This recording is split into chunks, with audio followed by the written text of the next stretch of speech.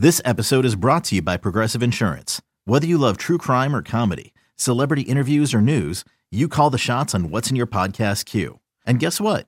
Now you can call them on your auto insurance too with the Name Your Price tool from Progressive. It works just the way it sounds.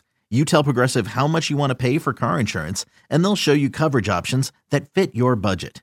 Get your quote today at Progressive.com to join the over 28 million drivers who trust Progressive. Progressive Casualty Insurance Company and Affiliates. Price and coverage match limited by state law.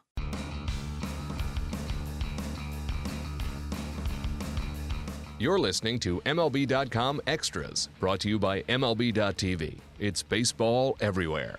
It is Friday, September 30th, and we're talking Brewers baseball today with Adam McCalvy, our Brewers reporter.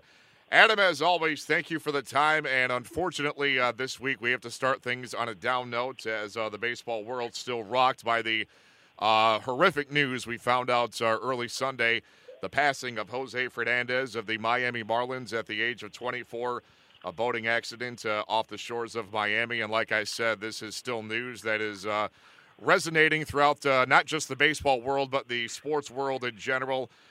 Such a bright star with a limitless future, and taken away from all of us. Again, he passes at the age of 24. And Adam, I was just wondering, we saw so many reactions from so many teams across baseball to the passing of Jose Fernandez, and I'm sure the Brewers were no different.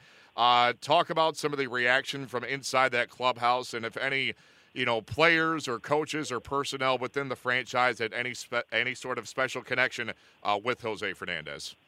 Yeah, what stood out to me, and I wrote this, is there were no former teammates of Jose Fernandez on this Brewers team, and they faced him only one time in his entire career. It was earlier this year.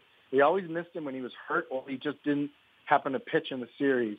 So there was not a close connection, but I'll tell you, it was as somber a clubhouse as I've ever been in. It really hit players hard that a huge, larger-than-life personality like that could just be taken away. And I think it has, players, you kind of think about your own mortality in those situations. So it was a very, very difficult day. And as far as personal connections, there weren't any former teammates, but I did learn that Jonathan Villar, the Brewers infielder, says he became friends with Jose Fernandez just as spring training rivals when Villar was playing with Houston, and they were both in Florida, and he said they would text back and forth, and it was probably about a month ago they got the last text, and he said Fernandez always encouraged him to, go for it, to be just the player he was. He's an aggressive, Villar is kind of an aggressive player himself, smiles a lot on the field, and he said Fernandez always encouraged him to keep doing those things. So it was, it's really, really sad for all the players. Yeah, it's unbelievable whether you say the words or read the words or hear the words that Jose Fernandez has died. It just seems like it can't be. Like if this is some sick, cruel joke and he's going to pop out of somewhere and say, hey, I got you all. But, that's obviously not going to happen. And the one thing that struck me among the many tributes and remembrances of Jose Fernandez was Pedro Martinez on MLB Network. He came right out and said, this kid had more talent and more potential than I did. That's coming from, Pedro freaking Martinez, for him to shower that kind of praise on Jose Fernandez. It just makes you wonder and speculate what he could have been. He was incredible for the time that he was here, but taken away from us way too soon. And just I'll tell you, Matt, if I can just share one more thing. Sure. Craig Counsell called him a Hall of Fame talent. Wow. That's what he thought of, just the ability that Jose Fernandez had. So they saw some very big things. Just, again, he saw him pitch once live. Mm-hmm. And that's the type of talent that he thought he was. And this is coming from a guy, Craig Counsell, who does not just throw praise out there, even his own players like that. And that really stood out. Craig Counsell had some really powerful comments about this. Just basically that what he'll always remember was the word joy. That's the word he associates with Jose. And he said it was, if you can take something from this terrible thing, it's just play the game with joy and accept the joy that this game can give to you. I agree, and I think that, who knows what the future holds, but, we see so many, I don't know what to call it, unwritten rules about baseball. Guys get so uptight about perceived slights and about, you know, you can do this, you can't do that. Well, here's a guy in Jose Fernandez who, like you said, went out there with a smile on his face 24/7, played the game with exuberance and joy and fun, and we need more of that in baseball. And if that's the legacy he leaves behind, where, you know, players can kind of turn a page and just treat this game for what it is, it's, you know, it is something fun. Yes, it's competitive. Yes, there are big stakes, but at the end of the day, it's a game. That's how he treated it. And, you know, again, if that's the legacy that he leaves, then the game will be better for it. But it's tragic it had to come to this, where he's taken from us at the age of 24. So, Adam, good stuff there with remembrances from some of the Brewers personnel about Jose Fernandez. And getting back to the matters on the field, the Brewers just wrapped up a 3-game series in Texas, dropping to a 3. And a lot of old faces, a lot of old friends in that Ranger clubhouse these days, including Carlos Gomez, who spent 6 seasons in Milwaukee, and most recently Jeremy Jeffress and Jonathan Lucroy, who were part of trade deadline deals just this current season, I should say. You were in Texas. I'm assuming you got a chance to catch up with one, if not all 3 of these guys. And what do they have to say about their new situation, you know, playing on a Ranger team that is on their way to being the top seed in the American League playoffs? Well, yeah, they're obviously having fun. And Carlos Gomez killed the Brewers. He hit Yes. a big homer in 2 of the games, hit a winning homer in the finale. The Brewers could have won that series. They could have swept the series. That would have been quite a thing from a team, as you said, going for the top seed in the playoffs. But it was weird being in there and seeing them in a different uniform. You're used to, the fans in Milwaukee used to seeing them in navy blue, and now you see the royal blue. Lucroy was kind of all business, but Gomez was really fun and reflective about his time in Milwaukee and kind of where his career has gone since then. A really bad experience in Houston. And he says his season kind of started over when he got to the Rangers. And it shows in the production he's given him. He says one of the things that helped him kind of find himself again was walking in the clubhouse door and seeing all those familiar faces. There's the players you mentioned, but there's also Prince Fielder, who's not able to play, unfortunately, but he's been around the team here and there. He wasn't there this week, which was a bummer. It would have been nice to catch up with him at the end of his playing career. But he'll be there with him in the playoffs. And Gomez said there was just a feeling of comfort when he walked in the clubhouse doors and saw all those familiar guys.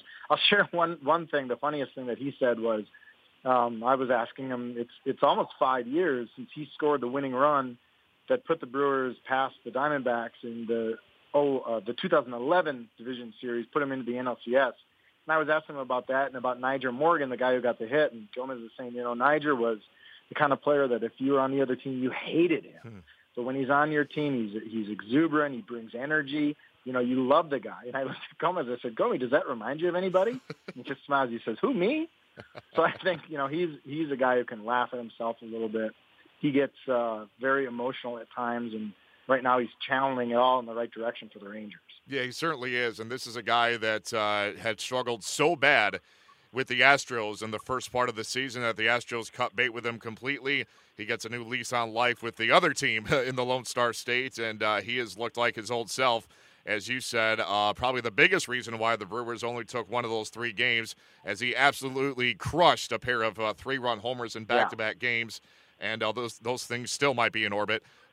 He was sensational, and great to see him and Jeffress and Lucroy down there in Texas for you, no doubt. Now, another guy I want to focus on who is still a Milwaukee Brewer and hopefully will be for some time, Jonathan Villar. And something I didn't realize is that he is 1 homer shy of a 20-60 campaign. That would be 20 home runs, 60 stolen bases, and only 3 other players in baseball history have achieved that mark. Some nobodies named Ricky Henderson, Joe Morgan, and Eric Davis for the Reds back in the mid-'80s. So 3 very prominent names there, 2 Hall of Famers. In your discussion with Jonathan Villar, how badly does he want to get that next home run, number 20, to put him in that very exclusive club? Well, he insists to me that the key is not thinking about it, because the number he really wanted was 60. And he's talked about that one for actually a couple of weeks. That has been a goal of his. And you saw in the first, 2 or 3 weeks of September, him fall into a really deep slump, and he was pushing because he was just trying to get on base to get those stolen bases. So he says when he stopped kind of pressing, he figured out a way to kind of clear his mind a little bit. That's when the hits started to come, and now the extra base hits have really come in bunches. He hit 2 homers in one of the games in Texas, then hit another homer in the finale to put it to the edge. So he insists he's going up there trying not to think about it. Now, you know, is that true? I don't. With 3 games at Coors Field, you're not thinking about hitting a homer. I think he's going to have to fight that in these this 3-game series. But it's quite an achievement. I was surprised when I looked, and it's been since 1990. Henderson in 90 was the last 20-60 guy. It just seems like those aren't out of this world. They're certainly great numbers, but I thought there'd be another player who got it. I was kind of surprised that it's been that long. Yeah, me too. We're talking over a quarter century now, and for him to get that 20th homer and join that club would be big for him. And I'm with you that, you know, if you're playing at Coors Field and you're 1 homer shy of achieving this feat, there is no way that your brain is not honed in on getting that home run, especially considering the environment. Coors Field in Denver, great place for him to hopefully launch homer number 20. We'll see what the next 3 games bring as the Brewers close out the season. And Adam, in all your years covering this team, have you seen a player have as unexpected a great season as Jonathan Villar is having for Milwaukee in 2016? Well, I'd have to think about that. I mean, I think Junior Guerra, their pitcher, comes to mind for me. But you know, when you're talking about doing something that hasn't been done in 26 years, that is pretty amazing. When they traded for him, it was a minor trade. It was David Stern's first trade, by the way. It looked like they were getting a guy to be like a utility infielder. Gene Segura was still the shortstop at that time, and it just looked like Villar was going to do what he did in Houston, kind of play all over, get at bats when he can, switch hitter, some speed. You didn't see him as really even an everyday guy. Then that changed when they traded Segura.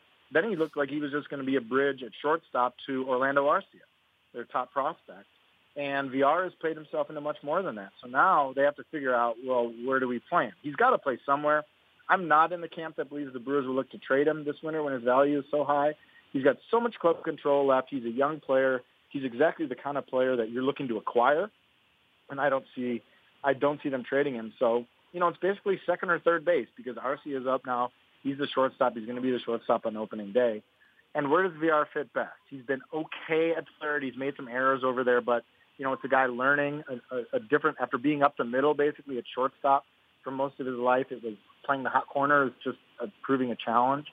So that's a possibility. But, you know, I think second base, he'd look pretty good there. It's another up the middle, a little easier transition. He'd be a heck of a double play team up the middle with Arcia. And the Brewers then would have to figure out what they're going to do at third base. They'd also have to figure out what they're going to do with Scooter Gennett, who's been the third baseman for basically the last 3+ years. Or I'm sorry, the second baseman for the last 3+ years, and can only play second base.